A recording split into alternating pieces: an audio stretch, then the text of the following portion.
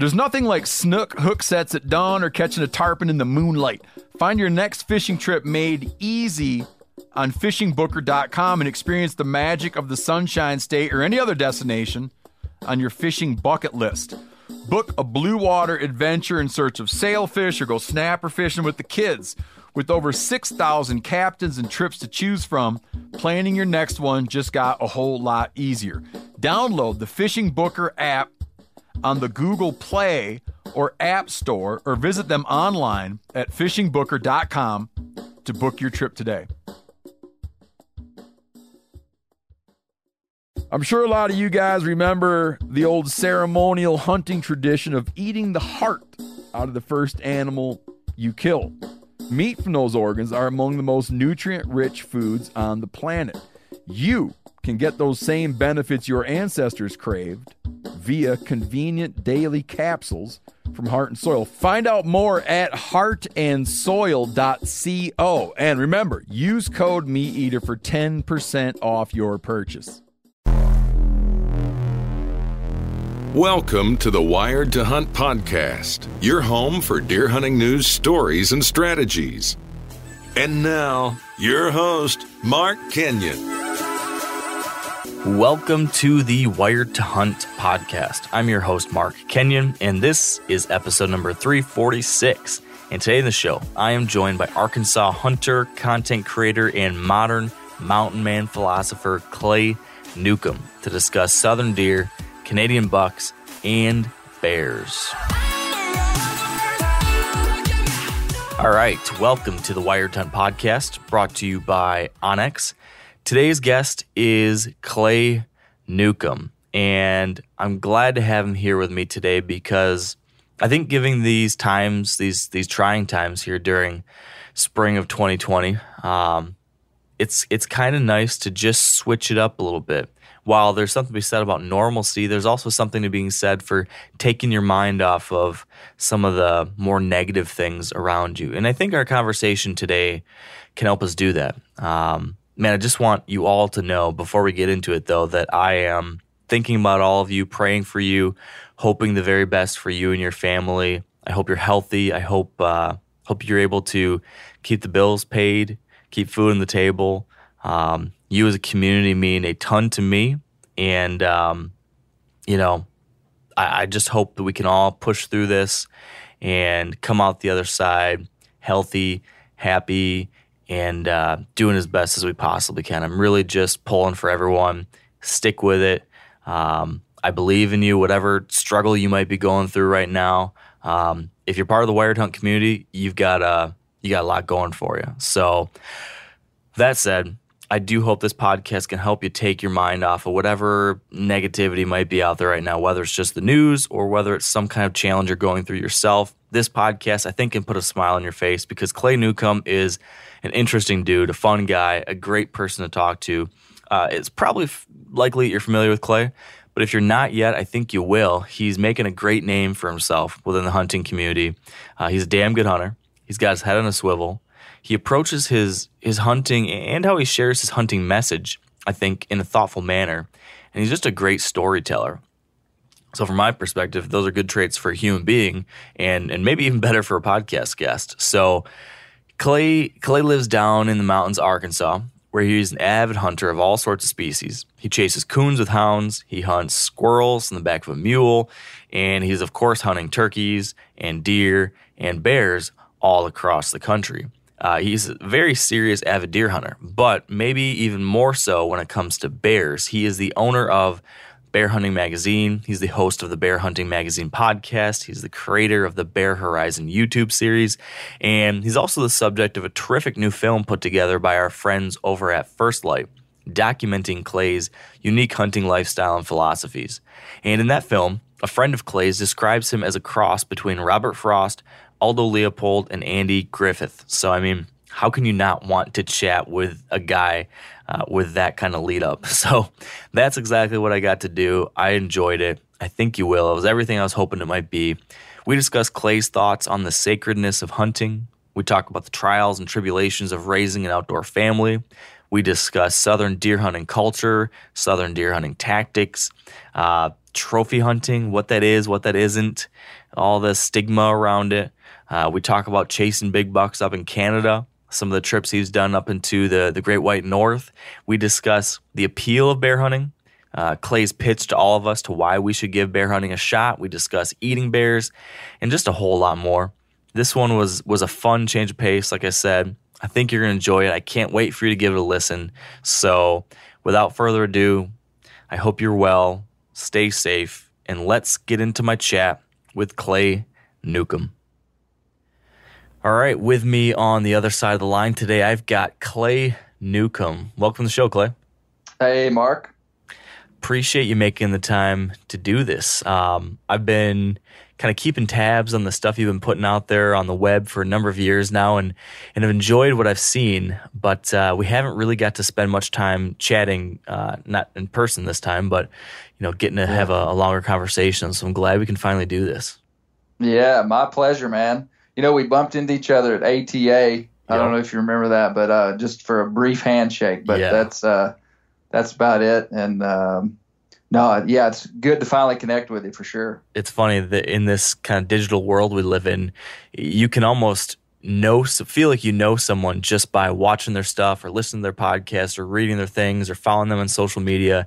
And then when you bump into each other in person that one time, it's like, oh, hey, how you doing? And you think you're old friends. I have that happen to ATA all the time. You see someone and you're chatting for a while, and then all of a sudden you realize, oh, you know what? I don't think we've ever met in person. That's a weird thing these days. But yes.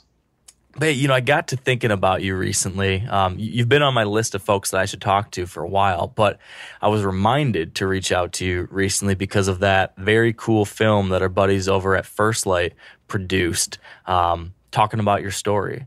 And I think I'm right about this. It was the boys at Captured Creative that did all that, right? Yes. So Jordan Riley came down along with Ford Van Fossen.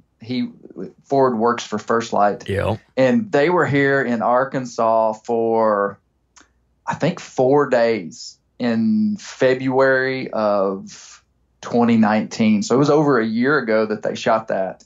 And it was really fun having them here, and shooting the video was just, it was a lot of fun. And I didn't really know what to expect from that film because they came down at kind of a time when not a lot was going on. Late February here, our deer seasons are still going on. Our squirrel seasons, our coon seasons, which that's all stuff that I'm doing. And they kind of just said, well, that's what we want to do.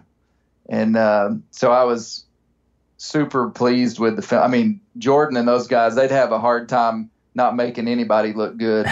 So I got to give them a lot of credit for telling the story. But I was, and my family as well. My wife was. We were thrilled that they kind of captured what they did in the sense of the balance and families. And I talked about a lot of stuff that wasn't on the film, and so and how these films are made, or maybe people do, maybe they don't. But I mean, there's a lot of content that's captured, and really very little that's used. Yeah, and so I was thrilled with the way it turned out, and it's been really fun.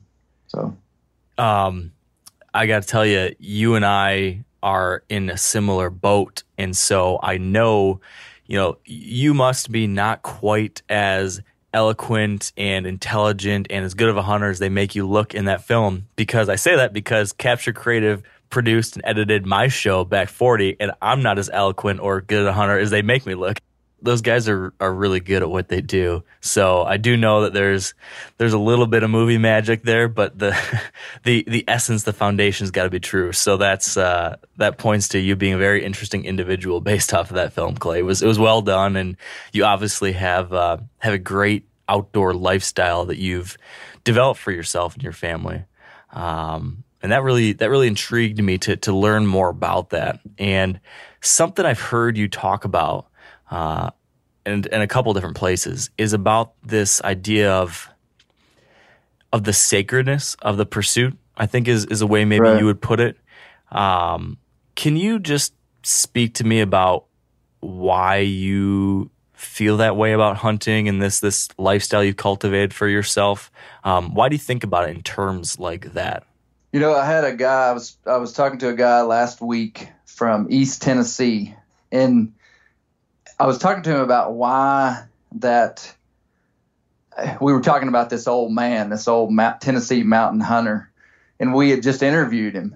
And I went back. So it was a younger man and me and this older man. When me and the younger man came back, I said, why was that important that we just talked to this old guy that to us had lived an extraordinary life as a mountain hunter in East Tennessee? And he said, what makes life worth living is that some things are just sacred. Some things are just set apart as things that we deeply value. And they could be nuanced things that maybe somebody else wouldn't understand. And to me, hunting has just always been that. I feel like that inside of hunters, there is this sense of sacredness inside of all of us. Some people it's really strong. Other people it might be less. But it just reflects our value system. I was sitting with we interviewed an old Tennessee mountain bear hunter a couple of months ago. And it was two guys. It was me and another guy interviewing this old guy. And we talked to this guy, and he'd really lived an extraordinary life, just hunting the mountains. To him, it was just a normal life. And to his peers, it was just a normal life. But to us, he was talking about the old days and the way they hunted, and it was extraordinary. And I asked my buddy, I said, why, after the fact, Mark, I asked him, I said, why was that valuable, what we just did and what we learned from this guy? Because he didn't teach us anything. I mean, he didn't teach us something that we didn't know about bear hunting. And my buddy Tracy said, some things are just sacred, and that sacredness is what makes life worth living. And it was so simple. And the way that he said it, it was just like, yeah, what that man's life and what he did in the mountains, because of what I value, is sacred to me, to honor that. And basically what we regard as sacred reflects our value system.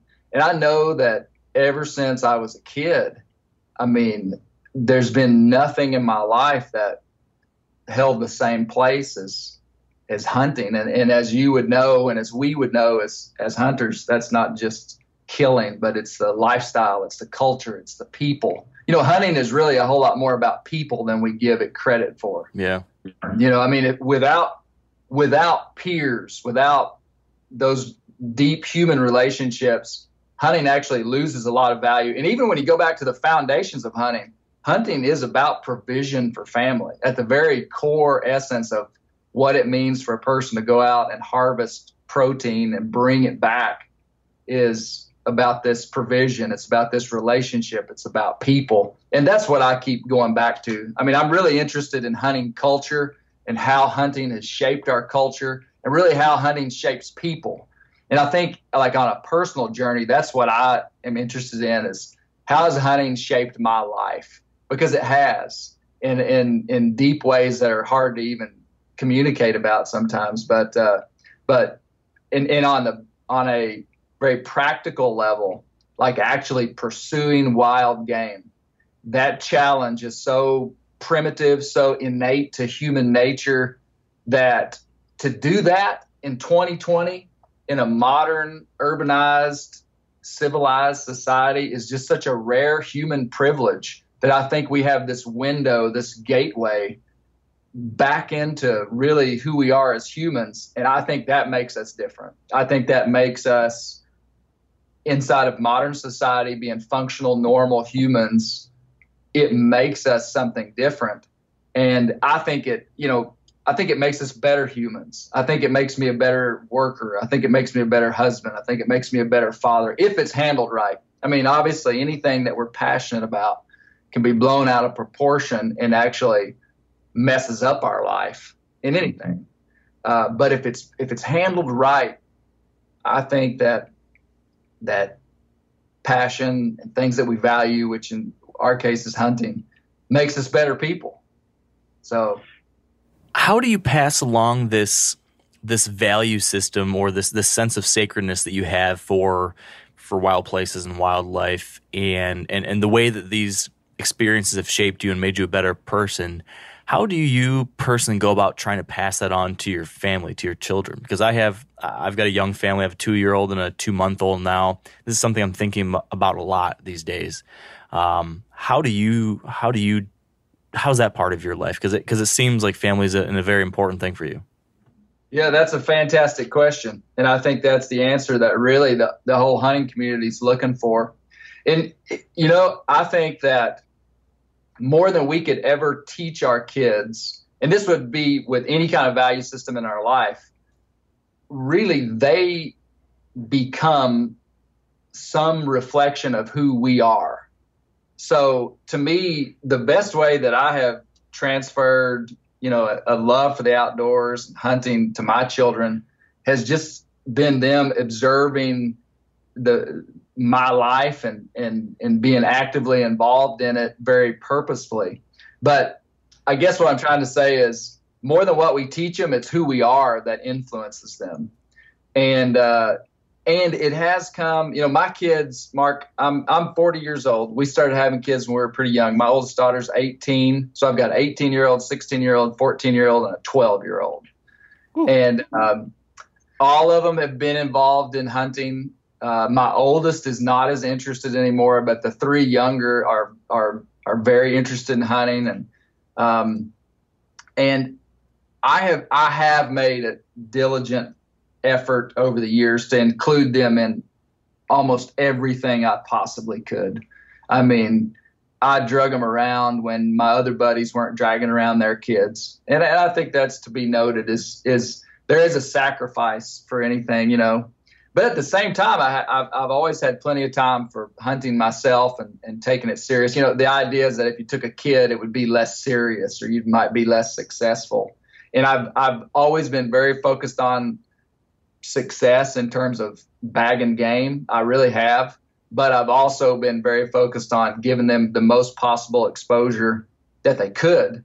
And so I think they got to see authenticity inside the parents and really see their heart and their true, genuine love and passion and respect. But they also have to be given the opportunity. And it goes back to even beyond a relationship in the hunting world.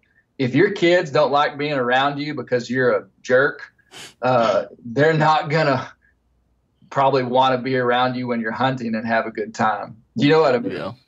Oh, yeah. And I think that's where some people miss it is their kids get up 12, 14, and they all of a sudden realize they need to get them involved in hunting. And a lot of the groundwork hadn't been done.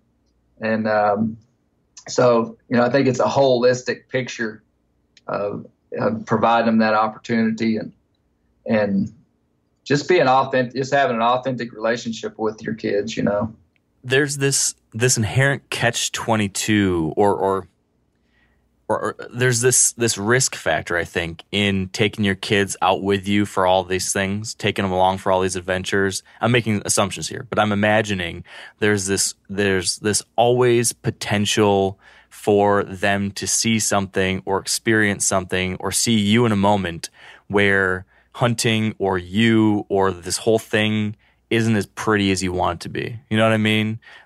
Something went wrong or where you made a mistake or where, it could be any number of things. But is there any moment like that or any mistake made or regret you have when you look back at your 18 years as a father, taking your children out there with you, that you wish, man, I wish I could have taken that back, or I wish they hadn't seen that, or is it all for a reason? Did it all work out okay? Man, I've certainly made some mistakes. Mark, my father, and I have no problem talking about this because he's heard me say it before, but my father, I call it the Gary Newcomb School of Hunting Hard Knocks. There were 3 brothers, and I was the only one that passed. My 2 brothers are not big hunters. They're great guys, and I love them. They're not big hunters. They like to do some fishing and stuff. And my dad was just a little bit too probably hard on us. And it wasn't because he was a jerk. It was just because his hunting time was so limited that when he hunted, he had to be super serious about it. And so I could have been burned from hunting because I had some really negative experiences as a kid. First time I ever deer hunted, Mark, I was actually bow hunting. I was in the 4th grade. I could pull the weight limit. And my dad took me out, put me up in a tree stand, hour before dark. And I was scared to death. And actually, cried, as a 4th grader. And it was a very traumatic experience for me as a 9-year-old. And I think a lot of, and my dad got upset with me. And that could have pushed me away. And luckily, I just kind of had a fire for it, and it didn't quite extinguish it. But so I grew up with this idea that, hey, you could hurt these kids if you're not careful. So it's this fine line between making it enjoyable, but also not taking away the challenge. And I think the trend of parenthood right now is to take away the challenge and difficulty out of your kid's life and make them happy. And that trend is not sustainable for making good humans. But also a father, a parent has to have a sense of where that individual child is at, how much challenge they can take and they want to take for the maturity level that they have, and building a hunt for them, So, there's been lots of times we used to buy snacks and drinks and, kind of make it easy. But at the same time, we might have had the challenge of walking a long way or staying out in the rain. And I made that honorable. My son, who's 14 now, his name is Bear. When he was 6, I believe he was 6 years old, I decided to take him with me on the first day of Arkansas bear season and let him sit in a tree stand with me. We got in the stand and we sat for 6 hours in a lock-on tree stand. He was right beside me, had him strapped in. And it started to rain about 3 hours before dark, and it rained until dark. And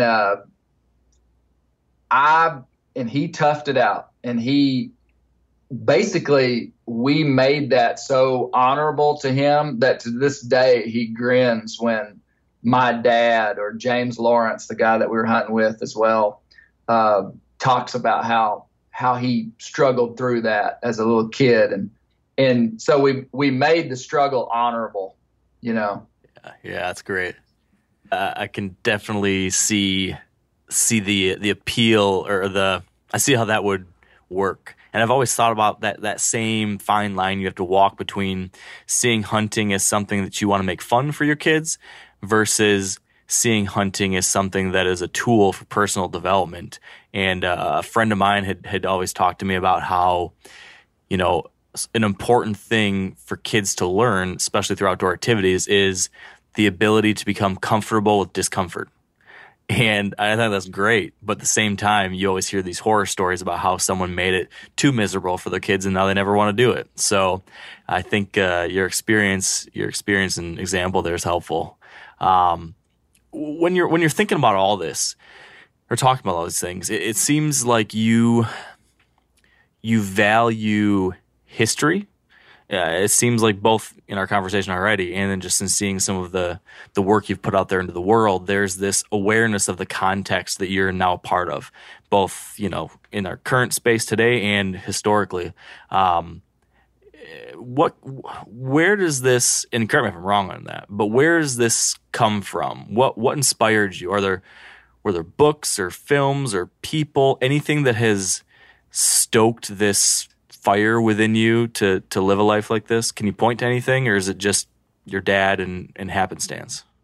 I think to not understand where we have come from as hunters and to just participate kind of blindly inside of this, to me, kind of personally felt a little bit irresponsible. And so that's kind of my curiosity and intrigue about our past. And I'm really intrigued about, what I think is interesting in people is a deep connection to place. And so I'm really interested in Arkansas and hunting here in the Ozarks and Ouachita's, as well as lots of other places. But just because I live here, like, I go out in these mountains and hunt deer and bear and turkey. And there's just this, I mean, I just know I'm not the first one that's done this. And a lot of the ways that I think have been influenced by people that have come before me. And so I just really enjoy learning about Ozark history and Ozark hunting and kind of where we came from. Because I think what we're trying to do, Mark, as a hunting culture, really, and whether people realize this or not, and some people wouldn't care, but I know inside the hunting industry, we're trying to define our relevance in a modern time. And, you know, and it's easy to define the hunter's relevance in times past. And so I think we're trying to figure out, like, why are we still relevant? And maybe I have a little bit of a persecution mentality being involved in the bear world so much, because it's kind of the low-hanging fruit for the anti-hunting community. So we receive kind of a lot of persecution, maybe a little bit hot of a word, but probably accurate. So, you know, we're just trying to define our relevance, and I think that comes from our history. And, you know, from a practical sense, like me liking traditional bows and mules and stuff, I think that's just maybe a result of just growing up in rural Arkansas. What's funny is that my dad hates traditional bows. I mean, he's just like, why would you do that? Why would you go backwards? Why would you limit yourself so much? So I didn't really get that from him, but it may be kind of one of the old father-son pendulum swing deals, you know, where he likes something. So not to spite him, but just because traditional archery was something new. And, you know, we didn't grow up with mules and stuff, but my dad always kind of thought mules were cool. And because I've looked deep inside why I like mules and this kind of stuff so much. And anyway, I think he really honored that kind of stuff in the culture he saw around him.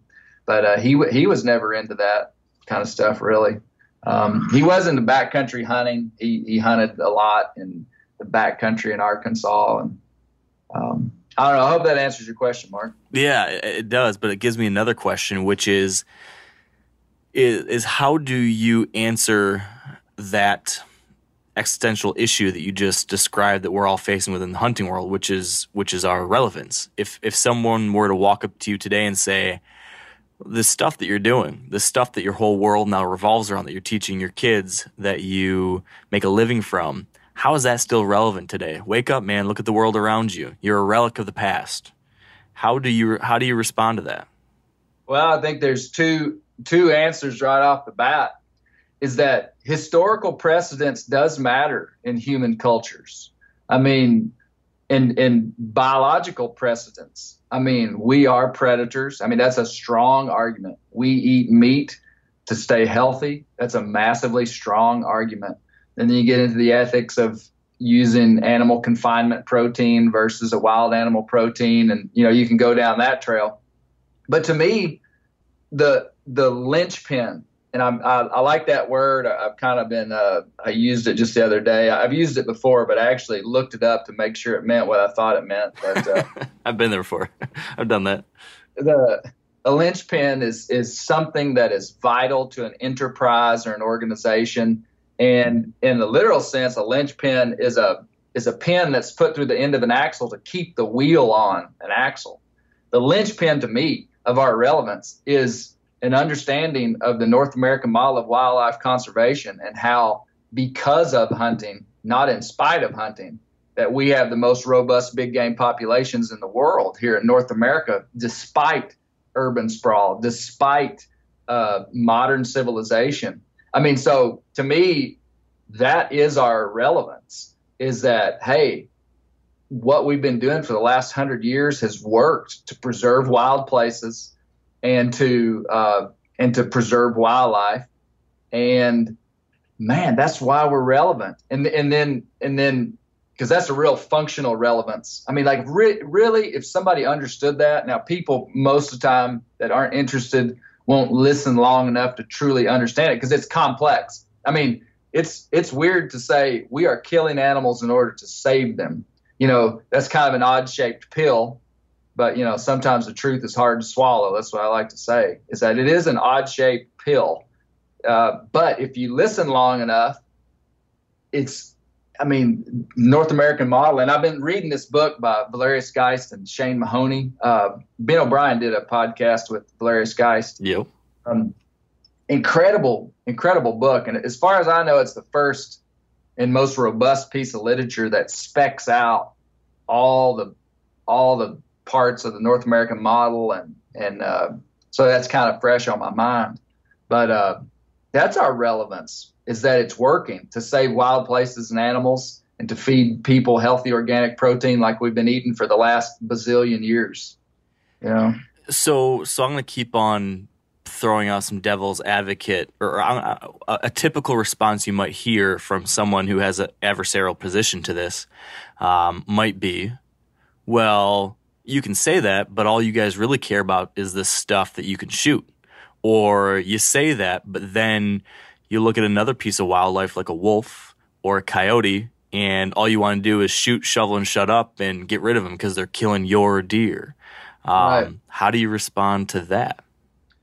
That's one of the criticisms of the North American model, is that it has not taken into account non-game species. But to me, that actually proves our point even more. Where animals are hunted, they're valued, and that value produces protection and management and those animals doing well in modern times. And so for someone to say, well, yeah, but what about, the songbird that's, being endangered right now and his habitat that's being tore up? I would say, well, maybe we should start a hunting season for that songbird, because then they'd probably do better. That's a joke. But really, that's the logic. I would just say that's really the depth that I could go into that, Mark, is that I would say you have just proven my point. So yeah, sure, we've not dedicated our lives to saving this animal or that animal, but we have dedicated our lives to saving these 29 big game species and all the small game species, rabbits, squirrels, quail, turkey, and look how they're thriving, so. Yeah, it's a strong foundation to stand on. And I think you can always point to the fact that most of those species are, what's often referred to as keystone species. So as long as, if those are protected, then you have this trickle down effect that positively influences so many others. So, but yeah, these are the questions that we're getting asked all the time now, and probably even more so every decade from here forward, right? So it's good that there's people like you thinking about this stuff, and I'm glad you got a platform to share your perspective, because I think it's a good one. It's a helpful one. I think we need, the broader hunting community. Mark, think about it. Back in it would have been kind of before our time, but like back in the 70s, nobody would have known a thing about white-tailed deer in terms of the level of knowledge that we have today about their biology and their needs and how they're managed and all these different aspects of white-tailed deer hunting. But today, the average whitetail hunter probably could take a written test, and get more answers right about deer, every aspect of deer, than even the experts could in the 70s. And what happened was there was a cultural shift. Media started focusing on whitetails, and this is a great thing. And then all of a sudden, 30 years later, we have this general base knowledge that's really high. I think that's what's got to happen in the general hunting community for the stuff that we're talking about right here, the North American model. I didn't grow up knowing any of that stuff. I doubt you did either. And it's like, that's got to be on the tip of our tongue, not in a defensive position, but most people aren't out to get hunting. Most people just don't know, so your friends and family and the people you come into, if these things are on your mind and kind of part of how you think about hunting, they'll come out in the way that you talk and communicate and act, and people respond to that when they see that there's been some reasonable and intelligent thought that's gone into this, and it's not just barbarians out trying to kill stuff. Yeah, that's exactly been my experience too. It's just generally curiosity, and then typically surprised encouragement once they start to learn more about it. So speaking of curiosity, then I want to hear a little bit more about something you alluded to a second ago, which was this culture that you grew up within, specifically maybe on the deer hunting side, because this is one area that I have not spent enough time in myself. So I just, you see it a little bit in the media, you hear a little bit about it, but you don't know anything until you've lived it. Tell me about just what that hunting and deer hunting culture is like in Arkansas or your part of the country there. Yeah, so Arkansas would be a heavily forested area. I mean, naturally it would have been almost 100% forested. I grew up in the Ouachita Mountains in an area of big national forest. I mean, the town I lived in, just about any direction that you drove, once you got out of town, you were in national forest. And so it was kind of what we would call mountain hunters. A lot of guys hunted big national forest, hunted the mountains, and it was tough hunting. It's way better today. There's more deer than there were when I was growing up, but there weren't many deer. And guys, so there were two ways that people hunted. I mean, there was just kind of the standard, still hunter, tree stand hunter that was hunting sign in the mountains. But there were a lot of guys that ran dogs too. It's one of the few places in the country where you can still run dogs for deer. And so that was a kind of a big part of the hunting culture. And I wasn't big into running deer with dogs, even though I did and had, as a kid, we did that. Yeah, so my dad started hunting in the early 1970s, got a bow, and he describes it like he grew up in a town of maybe 30,000 in western Arkansas. And to his knowledge, there was just nobody consistently killing white-tailed deer with a bow in the early 70s around there. A few guys had done it, and they kind of became the go-to knowledge base, but they really didn't do it consistently.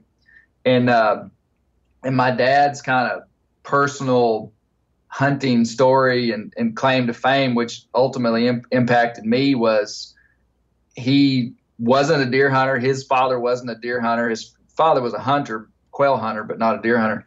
Is he just went out in the woods and just started pounding around and found out that deer ate white oak acorns, and found out that if you found a white oak acorn tree that had about 10 piles of deer droppings under it, you could hang up a stand and kill a deer. And he started consistently killing deer with his bow, and he just loved it. He just loved it. And he still does. To this day, my dad camps and hunts public land in Arkansas, and there is nothing that gets him more excited than a white oak tree dropping acorns with deer droppings under it. And it's the good stuff. Yeah. And so I grew up just bow hunting. Dad wouldn't let us hunt with a gun. He was like, if you're going to be a hunter, you're going to be a bow hunter. And it wasn't anything against guns. That's just what he did, And so that's what he wanted us to do. And so that was kind of the other side of the Gary Newcomb School of Hard Knocks, was that we had to learn to bow hunt. And it was years before I killed a deer. I mean, my friends were killing deer with guns, and it just eat me up, and I hadn't killed one. But finally I did kill one. And after I killed one, the string of success started to happen more regularly. And so really I started off as a deer hunter. I really did. And still love deer hunting just as much today as I ever have, So what's the deer hunting like in that neck of the woods now today? You said it's better, What is that? How you still hunt? Do you look for a white oak, find some droppings, and set up underneath it, or how do you go about it now after you've been doing this for so many years and grown yourself as a hunter? How do you approach it? So there's 3 ways that we're hunting. Dad, when we're hunting in deeper southwest Arkansas, you start getting into the Gulf coastal plain of Arkansas, and it's a lot of timberland. So there'll be these massive clear cuts and pine plantations, and they'll leave hardwoods along the creeks. And when you're hunting down there, really the only place to target deer is along those creek bottoms where their white oak acorns fallen or whatever kind of oak is bearing fruit. And so down in that part of the country, and that's where my dad hunts, man, we wouldn't really hunt funnels necessarily. We wouldn't hunt saddles. We would hunt individual white oak trees that were dropping that day and had fresh deer sign. But I don't hunt down there with him as much in that setting. You move up 40 miles and you get into the big national forest. And there's less deer in the big national forest. There's more deer down in the clear cuts and pine plantations a little bit further south. Less deer in kind of the mature oak, hickory, pine climax forest of the Ozark and Ouachita Mountains. And much the deer population is way lower just because of the habitat. The last 20 years they hadn't logged as much. And when I hunt there, Mark, I'm hunting terrain features. Food is usually pretty broadly dispersed because you got these massive contiguous stands of hardwoods. And so if the acorn's made, then there's acorns everywhere. Or if, let's say, the acorn's just made on tops of the ridges for whatever reason, well, there's acorns on every ridge top. And so what I would be looking for is for buck sign, certain ridge tops, saddles, fingers, heads of hollows that had buck sign, and wherever that buck sign would be, typically they're making that sign there because they're traveling there because there are does there. And so we're hunting a lot more travel corridor type areas in the mountains. In our mountains down there, close to 3,000 feet, and can be really rugged and steep, and wind is really difficult. In the mountains, the wind just swirls. I mean, it's just so hard to get a predictable wind. That's what makes it so difficult. So that's kind of my national forest hunting. And then the best deer that I've killed in Arkansas, I've come off private land. And up here close to where I live now, so I'm talking about 3 different spots here, where I live in Northwest Arkansas now and have for the last 20 years, I've hunted pretty extensively on private land. And here we've got cattle pastures and hardwood timber. And these cattle pastures, sculpt the land in such a way that travel corridors are much easier to identify just because it's not all woods, And so I'm hunting pinch points, just like funnels in between cattle pastures. I've done some food plot stuff. We can bait deer in Arkansas, and I'm not above baiting some deer at different times, and even using that as a way to take inventory on a property and then hunting the deer somewhere else. But we have some good deer in Arkansas. We really do. Every year they're taking Boone and Crockett animals out of Arkansas. It's not common. What kind of goals do you have when it comes to deer hunting there? Because I know I've seen you do some hunting up much farther north in Canada with a pretty discerning eye as to what you're going to shoot. What's your mindset down at home? Are you just filling the freezer with the first thing you see, or do you hold out for something else? What's that for you? So in about 2005, it was 2004, I had a goal to just kill a 3.5-year-old buck or older in the Ozarks with my bow every year. That was my goal. I didn't care what it looked like, just if I judged it to be 3.5. And, the buzzword these days is 4.5, as we all know, all good deer hunters know now. But back then it was 4.5. And I maintained that goal for 10 years and did that probably 7 or 8 of the 10 years. And now I might even be, I don't know if I'm more picky or less picky, because I cherry pick where I want stuff to happen. Down in the national forest where I've targeted the last 5 years, I am just after a mature animal. And sometimes those deer don't have big racks. And I'm trying to kill a deer down in the national forest. Up here at home, I'm probably looking for a Pope and Young class type deer. That would get me pretty excited. I'd spend my season and hunt him like he was a Boone and Crockett if he had 125 inches of antler. Every couple of years, I'll get a really nice deer on camera. Couple of years I've had, in 20 years, once I killed a 169 inch deer here close to my house in 2007.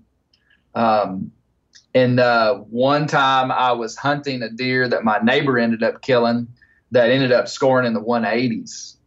But in 20 years, those are the 2 big ones. Most years I'm hunting 120 inch deer. Yeah, sounds like here in Michigan, that's your typical deer that might reach maturity is going to be somewhere in that ballpark. Pay attention here, because this is a hell of a good service. It's called the Wellness Company. Picture this, okay? You wake up, you got a scratchy throat, you're all congested, you got a runny nose, you got a cough, whatever.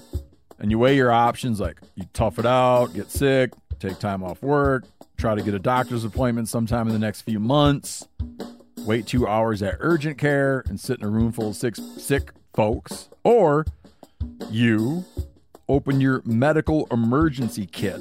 You match your symptoms to the doctor-recommended prescription, and you start on the right meds right away. These medical emergency kits is not a first aid kit, all right? It comes with doctor-prescribed meds to treat over 39 medical issues. So, on hand, strong antibiotics for infections of all types. Plus, a doctor's easy guide so you know exactly what to take and when. No waiting to see the doctor, no waiting at the pharmacy. It's all in there. Every home should have at least one medical emergency kit. Order yours online in minutes. Your kit will be rushed to your door. Get 15% off at urgentcarekit.com/meateater and use promo code MeatEater. That's promo code MeatEater at urgentcarekit.com/meateater. Now, a lot of you guys are familiar with the old hunting tradition of eating, some organ, the heart or a chunk of liver off the first animal you kill. I had that when I was a little kid, and it was a big deal.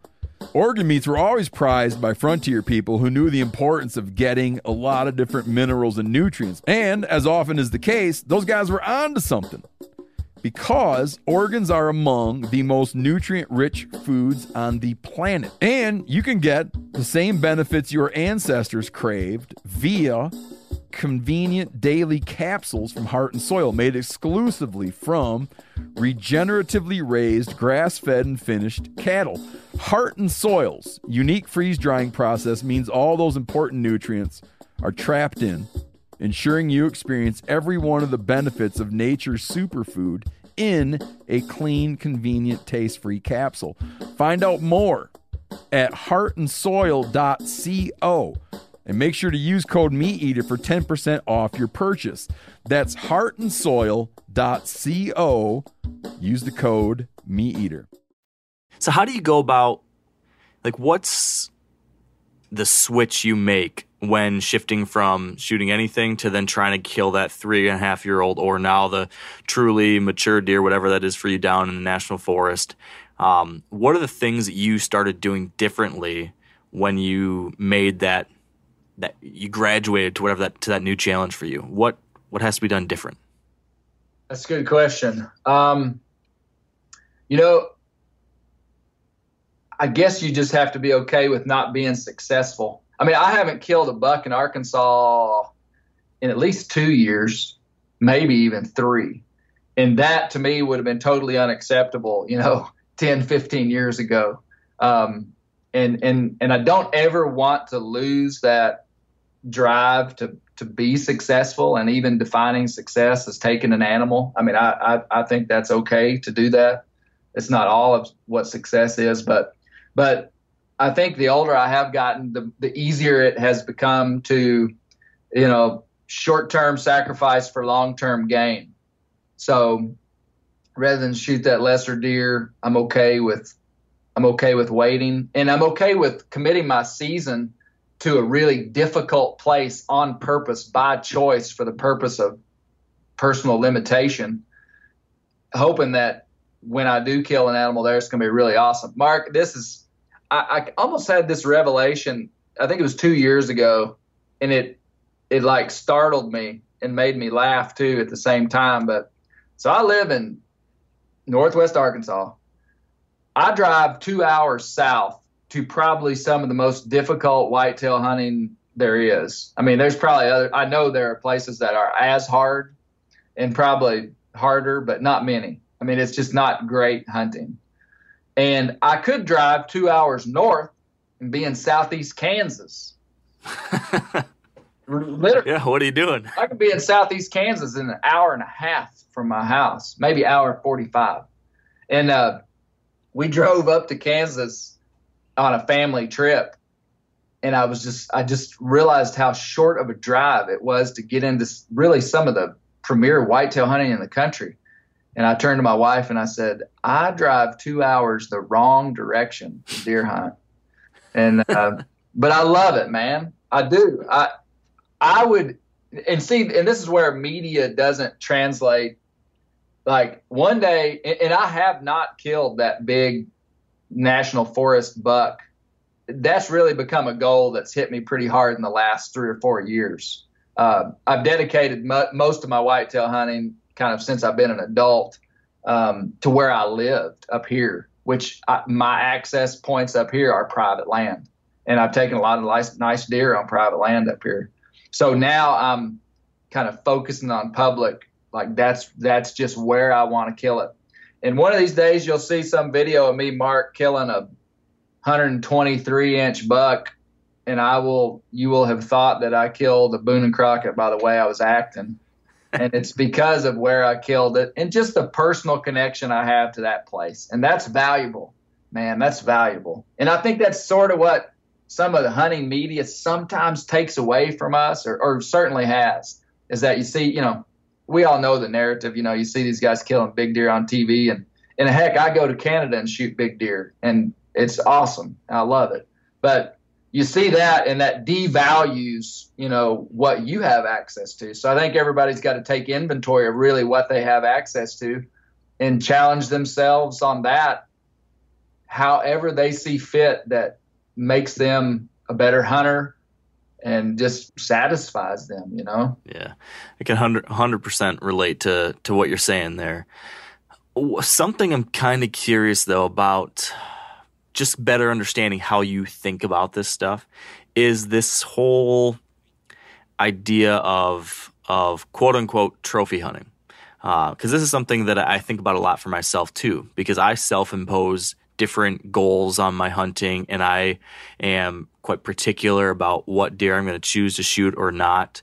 And you'll sometimes get these accusations, you're a trophy hunter, or why are you a trophy hunter, or something like that. And I don't like that word, I think, because it has all these very negative connotations now. I feel like, especially non-hunters, when they see that, they assume something much different than what is experienced by someone like me, who might be a selective deer hunter, or whatever it might be, a goal-oriented deer hunter, or whatever. I'm just kind of curious how you put words to that choice you've made. Well, and Mark, you may have heard this before, but maybe others wouldn't have. But I'm not afraid of that word trophy hunting, because if we get down really to the original definition, trophy hunting is what saved North American wildlife. I mean, this idea of indiscriminate killing of the 1800s and this market hunting culture where if it's brown, it's down, females, juveniles, whatever was killed. The Boone and Crockett Club was formed in 1887, and they basically quantified what a mature male species of all the animals that we hunt were. And they assigned value to the attributes of antlers and skull size that were that of a mature male species of that animal.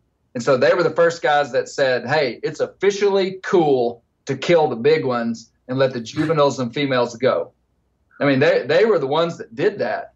And we now reap that inside of our culture. And obviously that has been taken out of context, and the pendulum has been swung really far in certain scenarios in hunting. And it's real easy to smear somebody that goes someplace and takes big animals.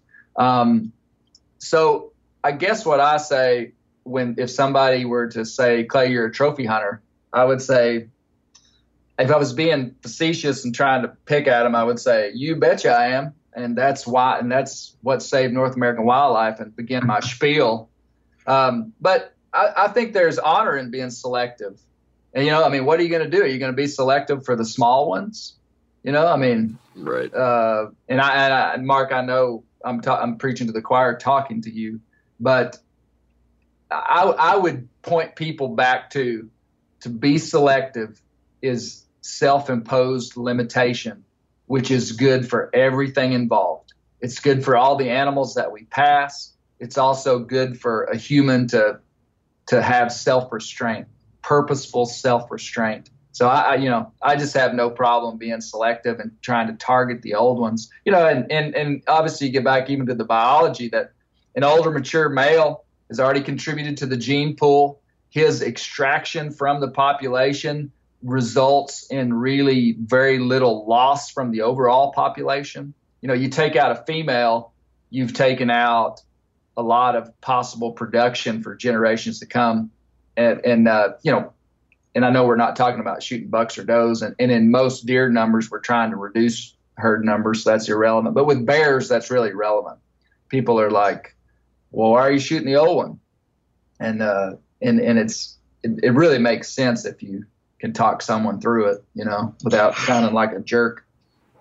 Yeah, I heard you say something in one of your videos where you said something along the lines of, someone will call it trophy hunting. I'm going to call it being a conservation-informed hunter. And I liked that. I think that speaks to that context that is important to understand when it comes to these decisions. And many times people don't see it, but there is thought, and there is regulation, and there is conservation and science behind a lot of this that leads to a greater good in the long run too, let alone the individual accomplishment or growth that you can take from that experience too. So I hear you on all fronts. Speaking of trophy hunting though, or big deer, I know you also head up to Canada. You do this, I don't know how long you've been doing it, but it seems like for some number of years now you've been heading up to Canada. I know Manitoba for sure, maybe Saskatchewan. Tell me about that a little bit, because I've always, a lot of people dream of doing the Canadian deer hunting thing. But you've lived it. Is it everything that we imagine it might be? Okay, so I've hunted Manitoba for whitetails the last 3 years. So that's been my experience with it. It's kind of a complex question. Manitoba, about 10 years ago, experienced a pretty dramatic loss in deer numbers just because of multiple really tough winters. So their population is in recovery right now and is really just now getting back up to really good numbers. Manitoba has not been the target place for big whitetails. Typically Saskatchewan and Alberta are. That's what you hear about. And that is primarily because you can hunt deer over bait in Alberta and Saskatchewan, and you cannot in Manitoba, which I actually like. So Manitoba has never been totally on the radar of the big game hunts, the big game, the big whitetail hunters. But Mark, man, we're going to release all our secrets, and all these camps are just going to fill up. Because of that, Manitoba hunts are pretty darn cheap. Where the Saskatchewan and Alberta hunts are in demand more because higher success rates, because you can hunt over bait, and so the hunts are more expensive. I've taken 3 incredible deer the last 3 years in Canada, 1 with a bow, 2 with a muzzleloader, and oh man, it's one of my favorite things that I do, and it's partly because of the guy we go with. So Tom Ainsworth he was a longtime Bear Hunting Magazine advertiser, so he was a bear outfitter. He retired and sold his bear business, but still had these whitetail tags, and he has access to thousands of acres in southern Manitoba of private land, just ag country. I've never hunted Iowa, but I mean, for all general purposes, I mean, it'd kind of be like hunting Iowa. I mean, big crop country. They don't have the funnels quite like, it's kind of this big bush country, as they call it, which would be big blocks of contiguous timber, and then these big blocks of ag, and, but to go up there and think you're going to kill a Boone and Crockett animal is probably pretty far-fetched, at least where we're hunting. That being said, last year I killed a deer that was just under 160. I say it was 160 just because it's easier. I mean, it scored 159 and 7/8, something like that. Always round up in favor of the rounded up, yeah. So 160-inch deer. I've taken several people up there with me, just friends, and they always are disappointed, and I want to just kick them in the shin because they're like, oh, okay, so we're going to be hunting like 180, 170-inch deer. And I'm just like, no, we're not. They're just probably not there. You could kill one that big, but probably won't. And the truth is, those guys that are a little bit disappointed that we're not hunting 170-inch deer go up to Manitoba and flip out when they see a 140-inch deer that's just massive and chocolate horned and a beast, a 250-pound animal. Most guys are way happier with a quote unquote lesser scoring deer than they realize, especially when it has mass, No, I killed a 160-inch deer and then a 152-inch deer with my bow. And then I killed a deer that I don't even want to say the score, but if you saw this deer standing beside either one of the deer that I killed, you wouldn't have known which one to shoot. But the deer only scored in the 130s, a big, gnarly, old 8-point. Golly, really, if the 160, the 150, and the 130 were standing in the field, you would have to really look at them to know which one to shoot. They were that big. Yeah, I've seen them all, and they all are jumbo. I mean, they're dandy bucks, all 3 of them. So I certainly can understand what you're saying. Yeah, but people that just think about score, wouldn't really understand that. But no, it's a lot. It's a lot of we see a lot of deer up there. I mean, when I first started hunting Canada, I thought I would sit all day and see 2 or 3 deer. That's not been my experience. We're seeing a lot of deer every time we go. 10 to 25 deer a sit. We're not always sitting all day. Tom, the guy we hunt with, he likes to just hunt 3 or 4 hours in the morning, 3 or 4 hours in the evening. I end up usually sitting all day every time I've been up there for whatever reason. And, you can do pretty good when you do that as well. But it's kind of classic stuff, sitting in a box stand. If you're rifle hunting, I killed the bow buck out of a tree stand. Obscure places to hunt, man. If you're pretty proficient deer hunter, down in this part of the world, and you go up there, it'll blow your mind where you can kill deer up there. I mean, when, and it's an outfitted hunt, but Tom is real good about letting you just kind of do what you want and kind of collaborating with you. But the first year I went up there, Mark, Tom had seen a big buck in a field. He was just like, Clay, this morning I saw a big one right out there. He said, I think we ought to go hang a stand out there. And I was like, oh, okay. And, I was thinking, this isn't going to work.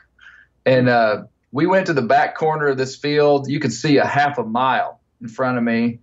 And there wasn't any deer sign to speak of. And we just threw up a ladder stand, drove the truck up to the corner of this field, threw up a ladder stand. I climbed up in the tree, and he drives off.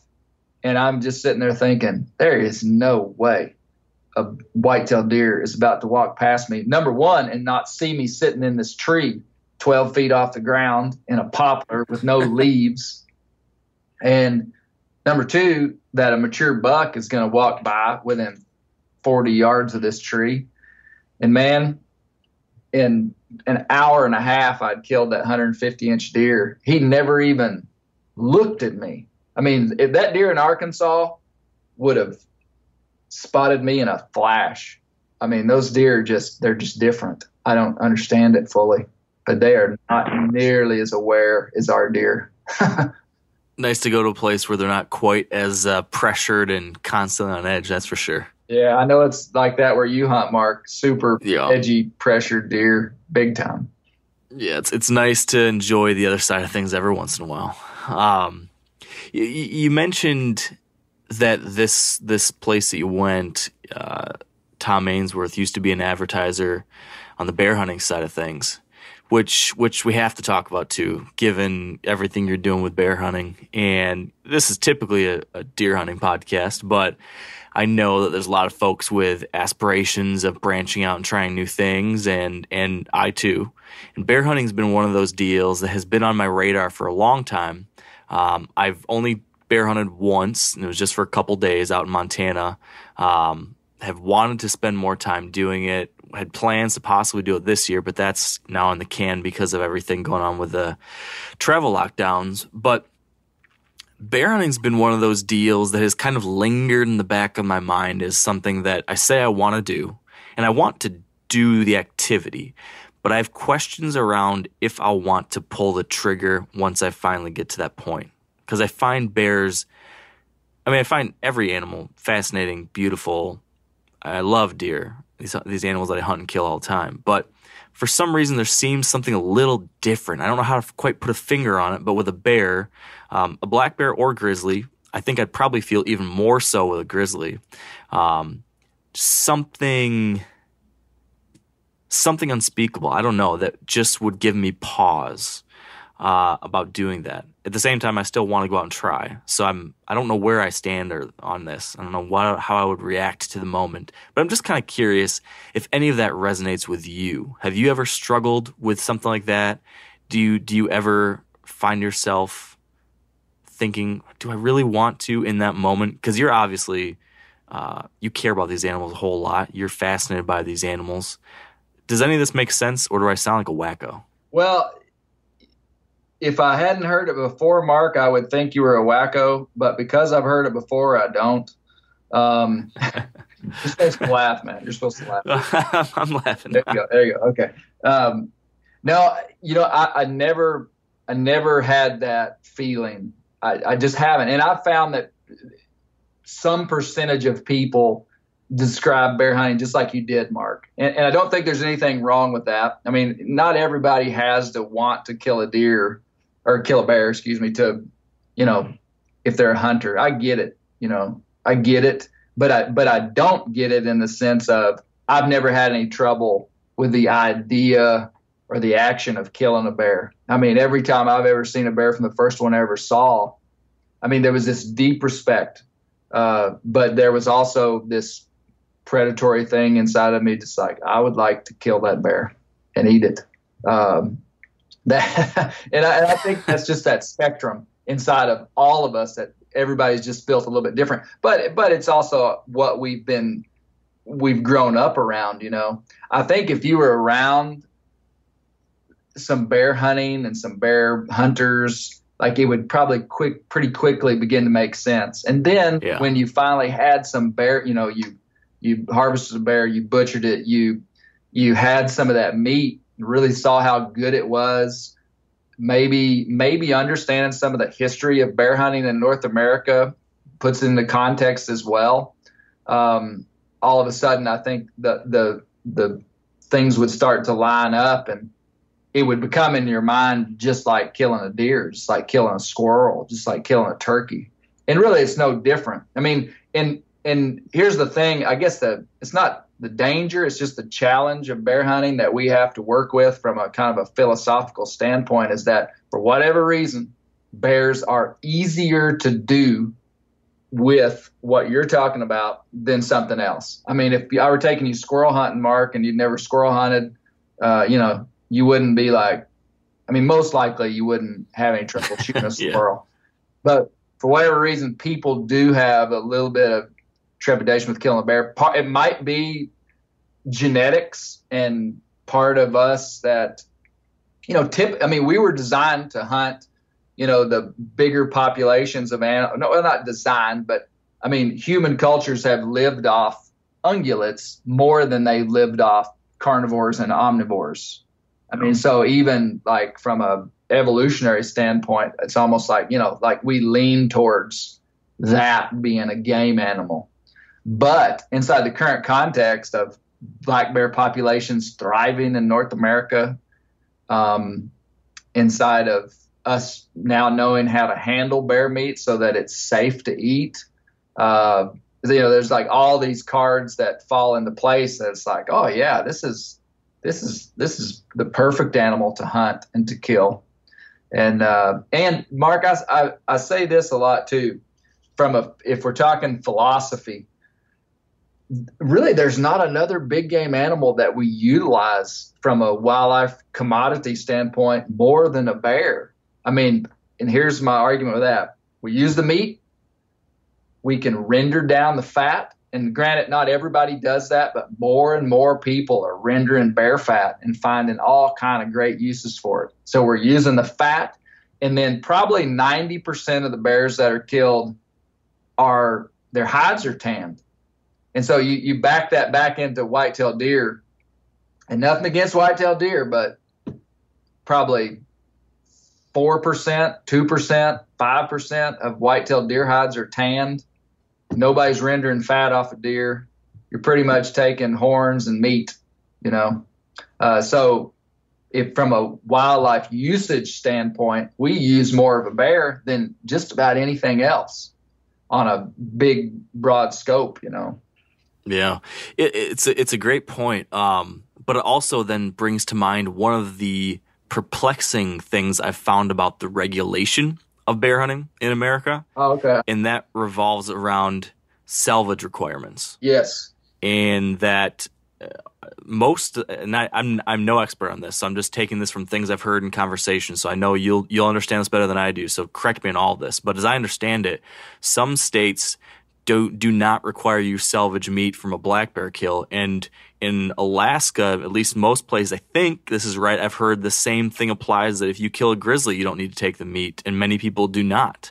Tell me if I'm right on that, first off. And then secondly, why is that the case? How is that the case? How is that defensible? Yeah, well, you're right. I believe there's just a handful of states in the lower 48 where wanton waste laws do not apply to black bears. And honestly, that's got to change. I mean, I am a massive proponent, and I would imagine that in the next 10 years, we will see all that change. It needs to be regulated just like any other game animal. So that is kind of an antiquated thing of the depredation vermin mentality past. Not that long ago, there were bounties on bears in a lot of states, right, and mountain lions and stuff, so they just weren't viewed as a game animal. So Mark, you're 100% right. And ultimately that's just got to change. And, again, kind of going back to this idea of the persecution mentality kind of shaping our worldview in the bear world, is that shucks. I lost my train of thought, Mark. I got distracted looking out the window here. That's okay. You're making a good point though about the fact that does need to change because obviously, I want to hear a little bit more from you on this note, but there is this old myth that bear meat's no good, and people are seemingly finding more and more often that that's not the case in most cases.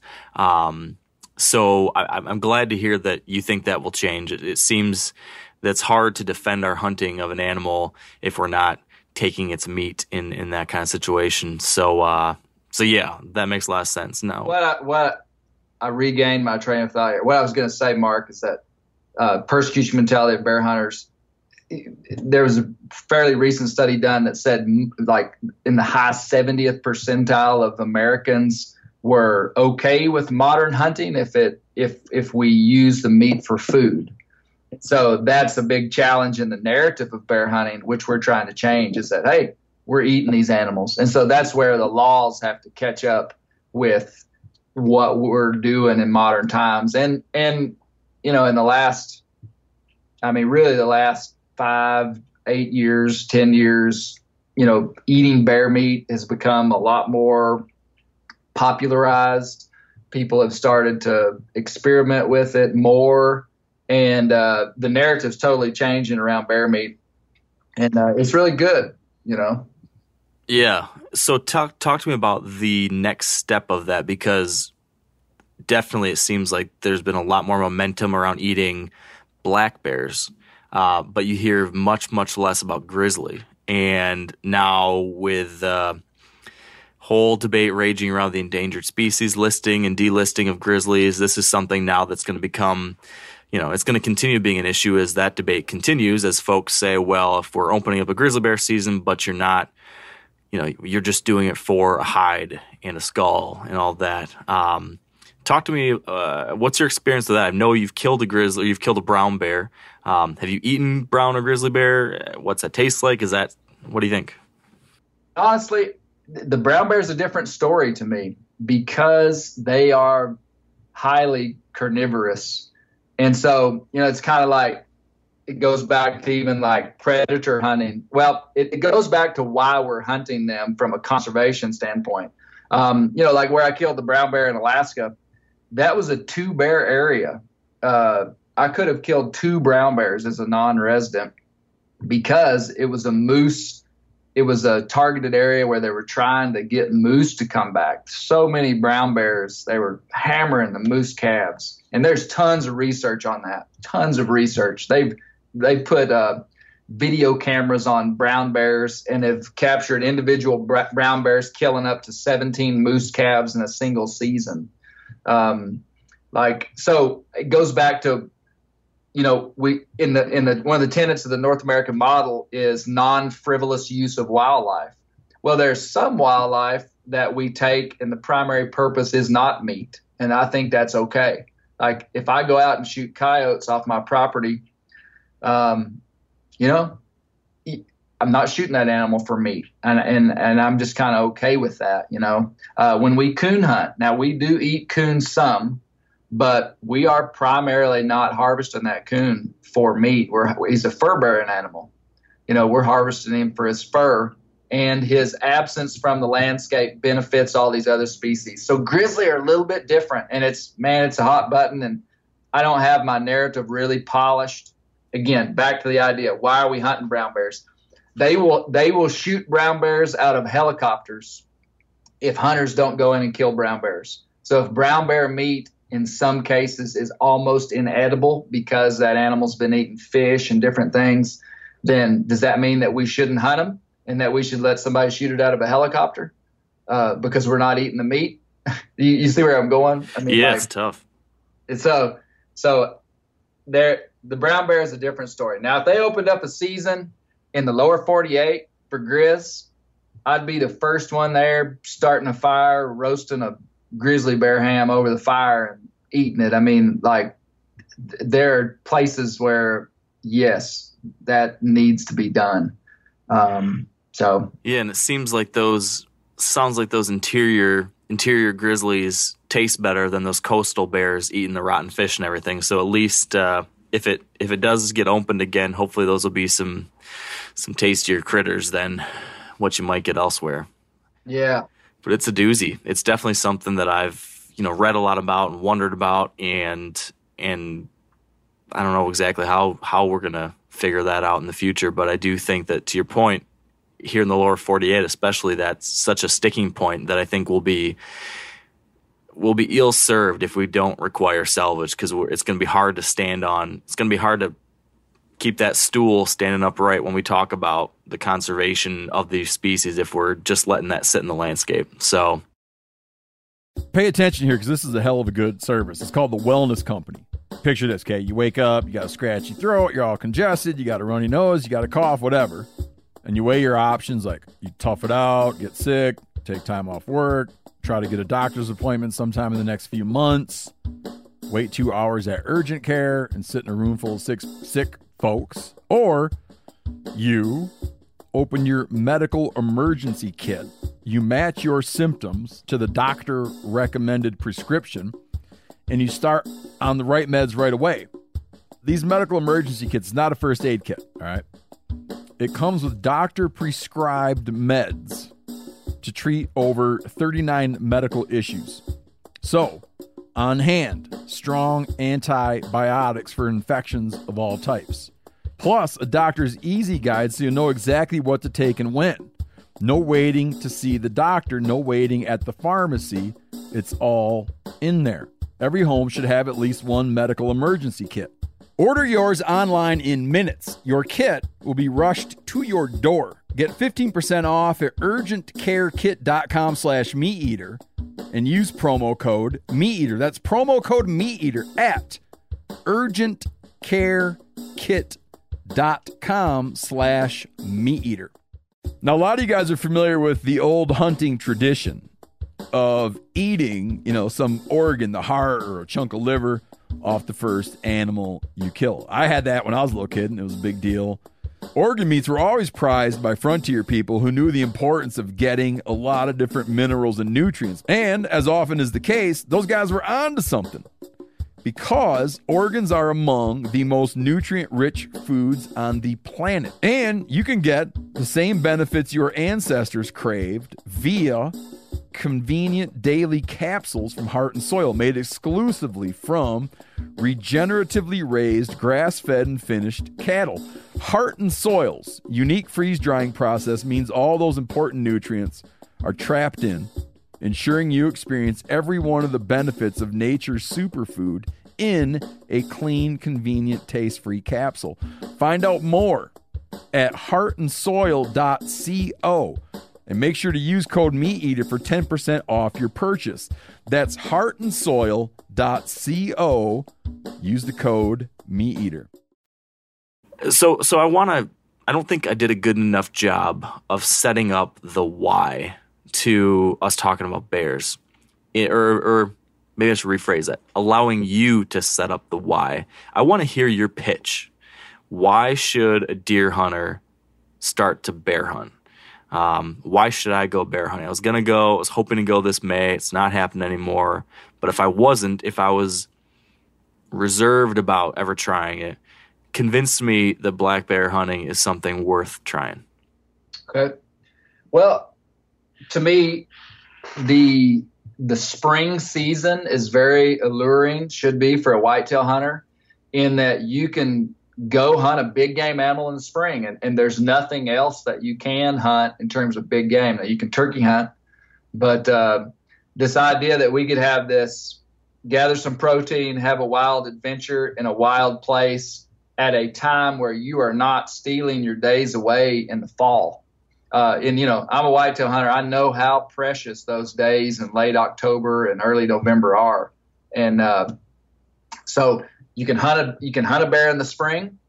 Number two, the world is looking for bear hunters.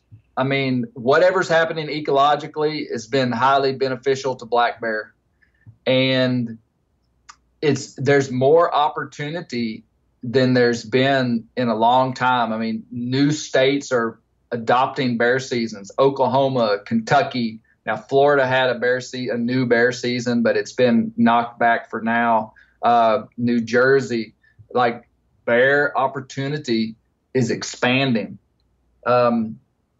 Additionally, this idea that the meat is good. A lot of people I talk to that are first-time bear hunters say, I'm leery to kill a bear because I don't know if I'll like the meat. And, there's a solution to that problem is that you're just going to have to try some good bear meat and see if you like it. And I get it that if you don't like it, then you may not want to hunt a bear. But who's to say that you can't give the meat away? Or, people want bear meat. People like it. And the truth is that if it's handled correctly, you most likely will like it if you like deer meat. And to me, Mark, bears are iconic of North American wilderness. Bears live in wild places. And kind of being a whitetail hunter, a lot of times we're hunting pretty man-influenced places and landscapes, and that's okay. I mean, we're hunting farm country. We're hunting close to town. Best deer I've ever killed have been close to my house. Well, when you're hunting bears, you typically are getting back into some of North America's real wilderness and real wild places, and that is alluring. That's what makes it fun. That's what makes it a challenge, because you're pitted against, or you're not pitted against it, but I mean, you're in a wild place, and that's different than deer. The whole idea of hunting a animal that could hurt you adds a new twang to hunting.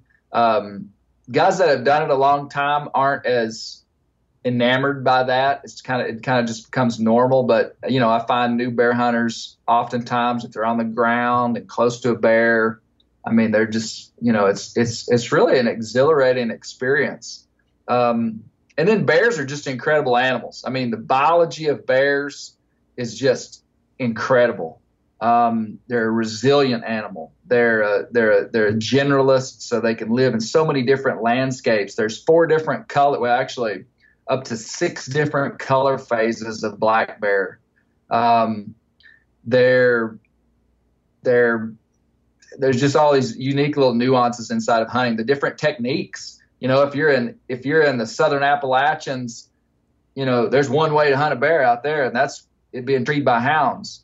If you're out west, there's one way to kill a bear out there. That's to go on a classic spot and stalk glassing hunt, and that's awesome. If you're here in the Ozarks, our bear hunting culture is relatively new, to be honest with you, because our bears just in the last 40 years have come back. And so, we can hunt bears over bait, but we're kind of grinding out this idea of hunting bears in national forest without bait on the ground with bows. We call it the sheep hunt of the South because it's a low percentage hunt. It's a difficult hunt. You don't see a lot of game, super challenge. So, you can hunt them that way. So there's diversity, there's good meat, there's challenge. And then there's just the historical precedence of the North American hunter. Man, a lot of the patriarchs of our hunting culture were bear hunters. They identified themselves as bear hunters. Daniel Boone, Teddy Roosevelt, Davy Crockett. I mean, these guys, they were deer hunters for sure, but that's not what they went home and told their wives and kids about. They went home and told them that, hey, we're bear hunters. And I think that's what we're seeing revived inside of the times right now, is that there's kind of this revival of the bear hunter, kind of the conservation-minded, intelligent, bear hunter that's really filling a space in that bears need, bear habitat. There's only so much really good bear habitat. And so bear numbers have to be managed to fit that habitat. Bears increase by 10% per year. They get in trouble. You can have 10 deer out in your front yard and not be that big of a deal. You have one bear on your porch eating your bird seed, you've got a big deal on your hands. So, there is more of a need to really manage these populations so that they stay in wild places. And that's a real threat, a real issue. It sounds like a spin or a narrative just so that we can go out and hunt bears, but it's actually not. I mean, it's just the truth. Bear numbers have to be managed or they will end up causing trouble and getting killed. There's places out in California there's places all over the country, but some real specific, unique places in California where these bears aren't hunted and they're just wreaking havoc. So anyway, that's my spiel, Mark. So you convinced me, Clay. And now what I need you to tell me, and I'm speaking as a listener of this podcast, you've convinced me. Now I want to know, I've got a decent budget. I don't have a lot of money, but I've got an average amount of money to go on an out-of-state bear hunt. This is going to be my first bear hunt. I want the quintessential bear hunting experience. Lay out for me what you recommend as that best first bear hunting experience that you think is going to hook someone, for life. Yeah. Well, because of the diversity of ways we hunt bears, there's really not a quintessential experience, because there are two things that I would say is that you could go on a do-it-yourself Western spot and stalk hunt in Idaho or Montana. That would be a classic spot and stalk Western hunt.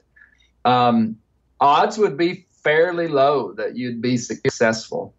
I'm not saying you couldn't go out there and do it, but the first 2 years I hunted Montana, I did not kill a bear, and I was trying to do it with a rifle, and felt like I was going in pretty informed, and it's challenging to kill one, but it's a fantastic hunt. Buy an over-the-counter tag, go out there, do a little bit of research on OnX, on Go Hunt, find some good regions. Just talk to people. People will tell you where bears are. They really will. They may not tell you where their whitetails are, but they'll tell you where bears are. And do that. So that's category one. Category two is to go on an outfitted baited hunt in Canada. And all I got to say is don't knock it till you tried it. Man, some of the best times I've ever had hunting have been in Canadian bear camps. Some of these hunts are really affordable. I mean, there's places in Quebec where you can go on a 6-day hunt and stay on some beautiful cottage on a lake and fish for under $1,000. It's ridiculous. Now, the bear hunting is probably not going to be as good as some of the western provinces, Manitoba, Saskatchewan, Alberta, British Columbia. Those are kind of the El Primo black bear destinations of Canada. And you're going to be paying in those in the more like $3,000 to $4,000 range for a hunt, more in British Columbia. But those are world-class bear destinations.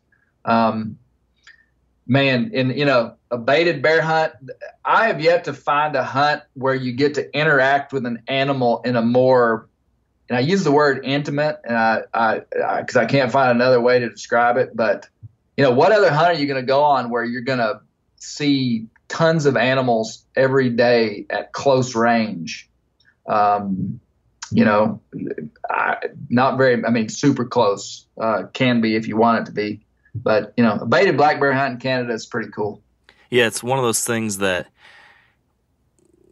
I've seen, and like the bear hunt that seems to appeal to me the most is the first that you described, going to Idaho or Montana, way up in the mountains, seeking them out, glassing them up, sneaking in on foot. That really appeals to me.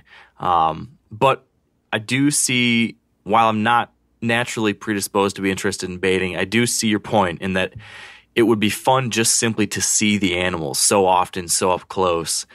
Just that experience itself, I think that's got a certain allure. And I think I've seen you do it, and many other people doing that on the ground even, and bears coming very, very close.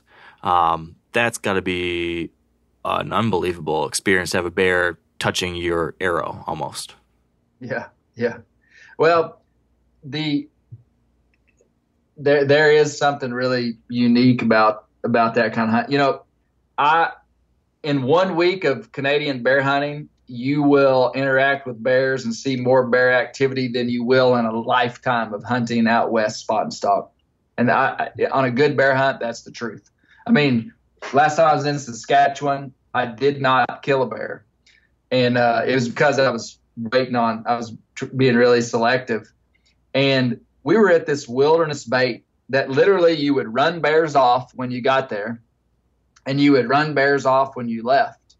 And we hunted about 8 hours a day. And we figured in 6 full days of hunting, the longest period of time that we were not looking at a bear was about a 2-hour stretch. So, I mean, you go looking at, I never did the math, but I mean, 48 hours of bear hunting, and every day we'd have about a 2-hour stretch where there was not a bear within 10 yards of us. I mean, we saw bear fights, bear breeding, 3-legged bears, bears with mange, bears climbing trees, bears, coming up to your blind. I mean, we saw more bear stuff than you would in a lifetime of any other kind of hunting. So that's the appeal of it, Mark. Yeah, I can see that being pretty interesting. I'm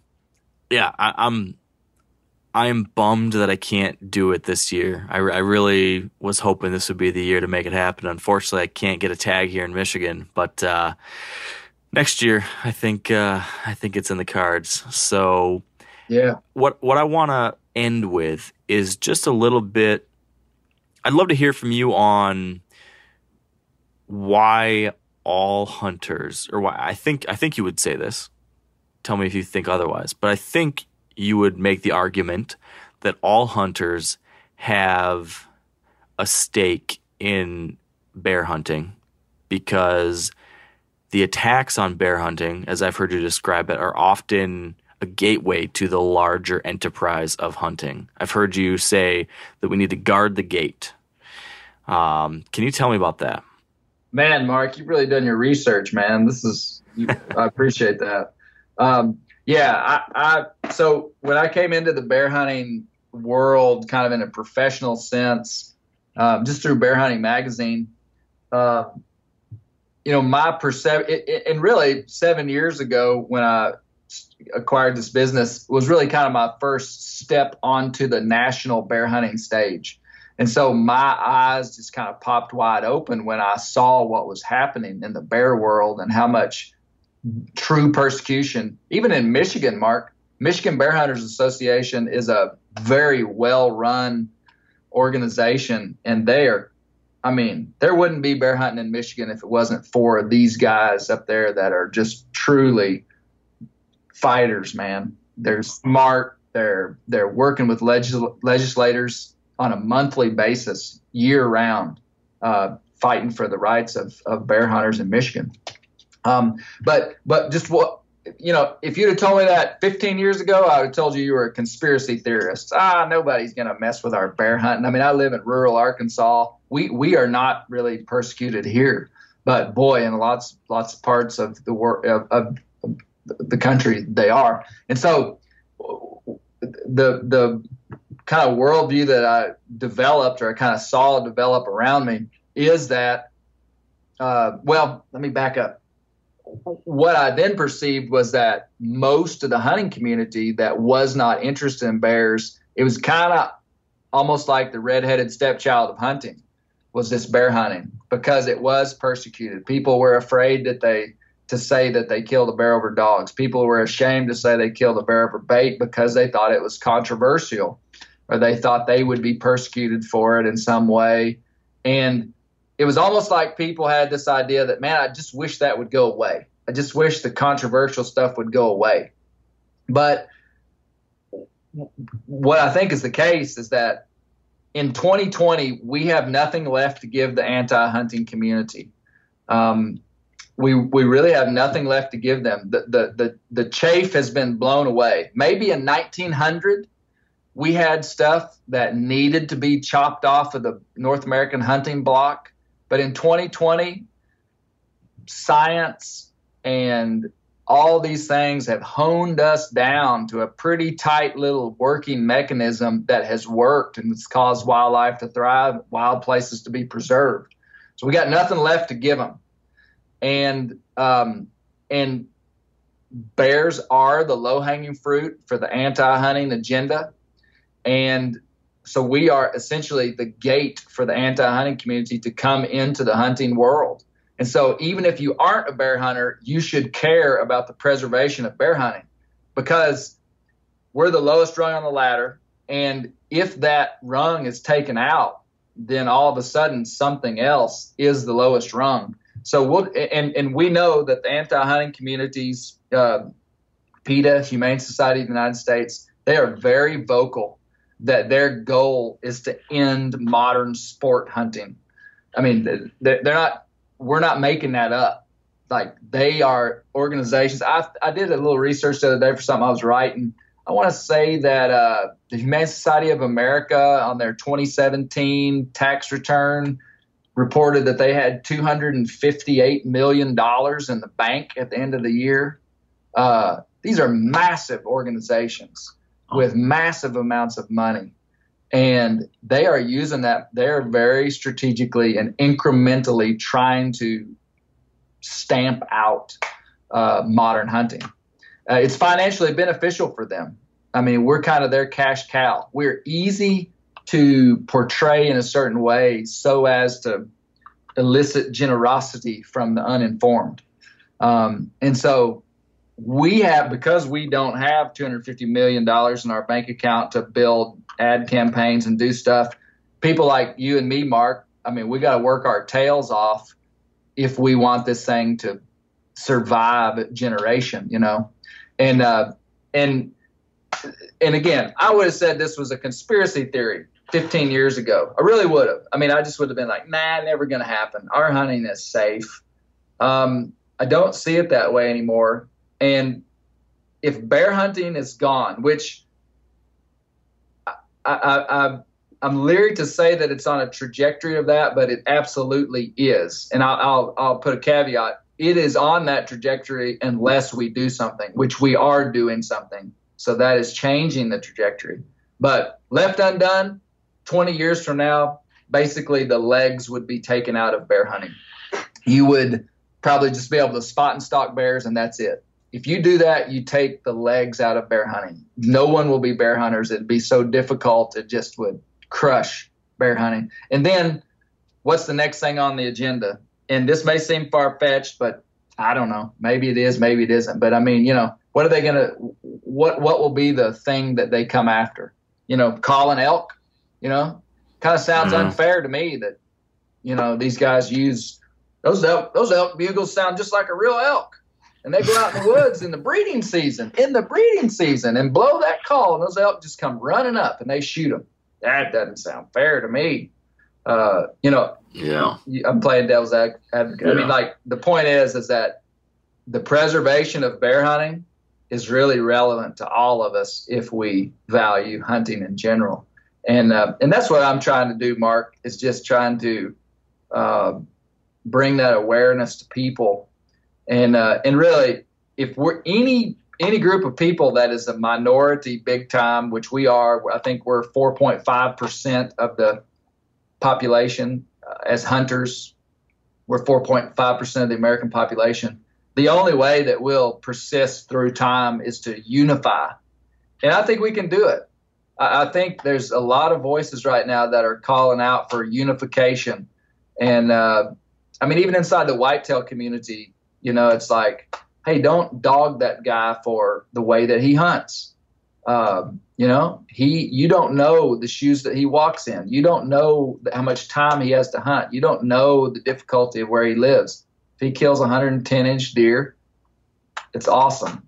You know, don't dog, you know, Mark Kenyon for being selective in Michigan. That's what he wants to do. You know, unification. Yeah, leave me alone. Leave Mark Kenyon alone. You know, just unification. And so that means we have to look outside of our own self-interest, you know? I mean, because there's some people that just don't care about bear hunting. But if they're informed, if they understand the macro picture, they'll be like, you know what? Maybe I should. And I think it starts right. It's really practical. I mean, the solution to changing the hunting culture to a position of unity is is that inside your hunting camps, you don't talk disparagingly about somebody that hunts in a certain way or a guy that killed a bear with dogs. You venerate these things, even if you don't want to do it, you know. And I've seen a lot of people kind of turn the corner and kind of go, okay, now I see why it's valuable that there are 17 states that have hound seasons. I mean, this is America, man, and it's working. Bears are thriving. Let the guys run their dogs. You know, hunting over bait. It's like, yeah, I see the benefits of that. To be selective, to set an animal up for an ethical shot, to be able to have a good opportunity if you don't have a lot of time to hunt.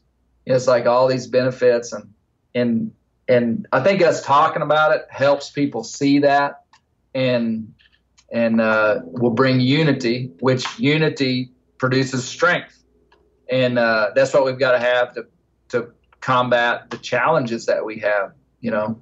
So yeah, you make a lot of strong points. I'm right there with you. I'm glad that there's someone who's speaking to this stuff, in particular on the front with bears, because as you've alluded to, sometimes that side of our hunting community doesn't get as much of that positive advocacy as it probably needs. And you make an interesting point with the guard the gate kind of metaphor for the situation. You're right. I think what's next if we start losing things there? So I hope that coming out of this conversation, there's going to be a lot of people that are maybe a little bit more interested in exploring this whole idea of bear hunting, and if nothing else, at least being an ally to the bear hunting community. If people listening are intrigued, want to learn more about this, and they want to check out all of the many different types of content that you're putting out there into the world, where can they go to find all that, Clay? You know, most of what we're doing right now is just branded as Bear Hunting Magazine. So they can check out our YouTube channel, which we've got a lot of videos up. So that's Bear Hunting Magazine YouTube. We have a podcast, Bear Hunting Magazine podcast. And then our print magazine, Bear Hunting Magazine. We're the only print bear hunting magazine in the world, and produce a cool magazine. So yeah, that's where people can find us. We're on all the social networks. You know, we're Bear Hunting Magazine, and then I'm on, you know, Instagram just as Clay Newcomb as well. But yeah, perfect. It's good stuff. I've enjoyed everything you've put out, and I'm a consumer myself and enjoying it. So I highly recommend it to anyone else out there. And Clay, I appreciate you taking the time to do this. This is fun. Yeah, thank you, Mark. Really, thank you for having me on, man. One of these days, I'd love to meet one of your mules or learn a little bear hunting from you someday. So watch out. I might be seeking you out. Yeah, let's do it. Let's do it. All right, and that is episode 346. Thank you for listening. Hope you enjoyed that one as much as I enjoyed recording it. As I've been letting you know, make sure to head over to themeateater.com. Check out all of our turkey content. We're just pumping out an insane number of turkey hunting articles. Really good stuff. I'm actually publishing 5 new articles this week, talking to all sorts of different expert turkey hunters. So if you are getting out there after some thunder chickens, you got to check this stuff out. It will help you. So with that out of the way, I'm wishing you well, keeping you all in mind. Until next time, stay wired to hunt.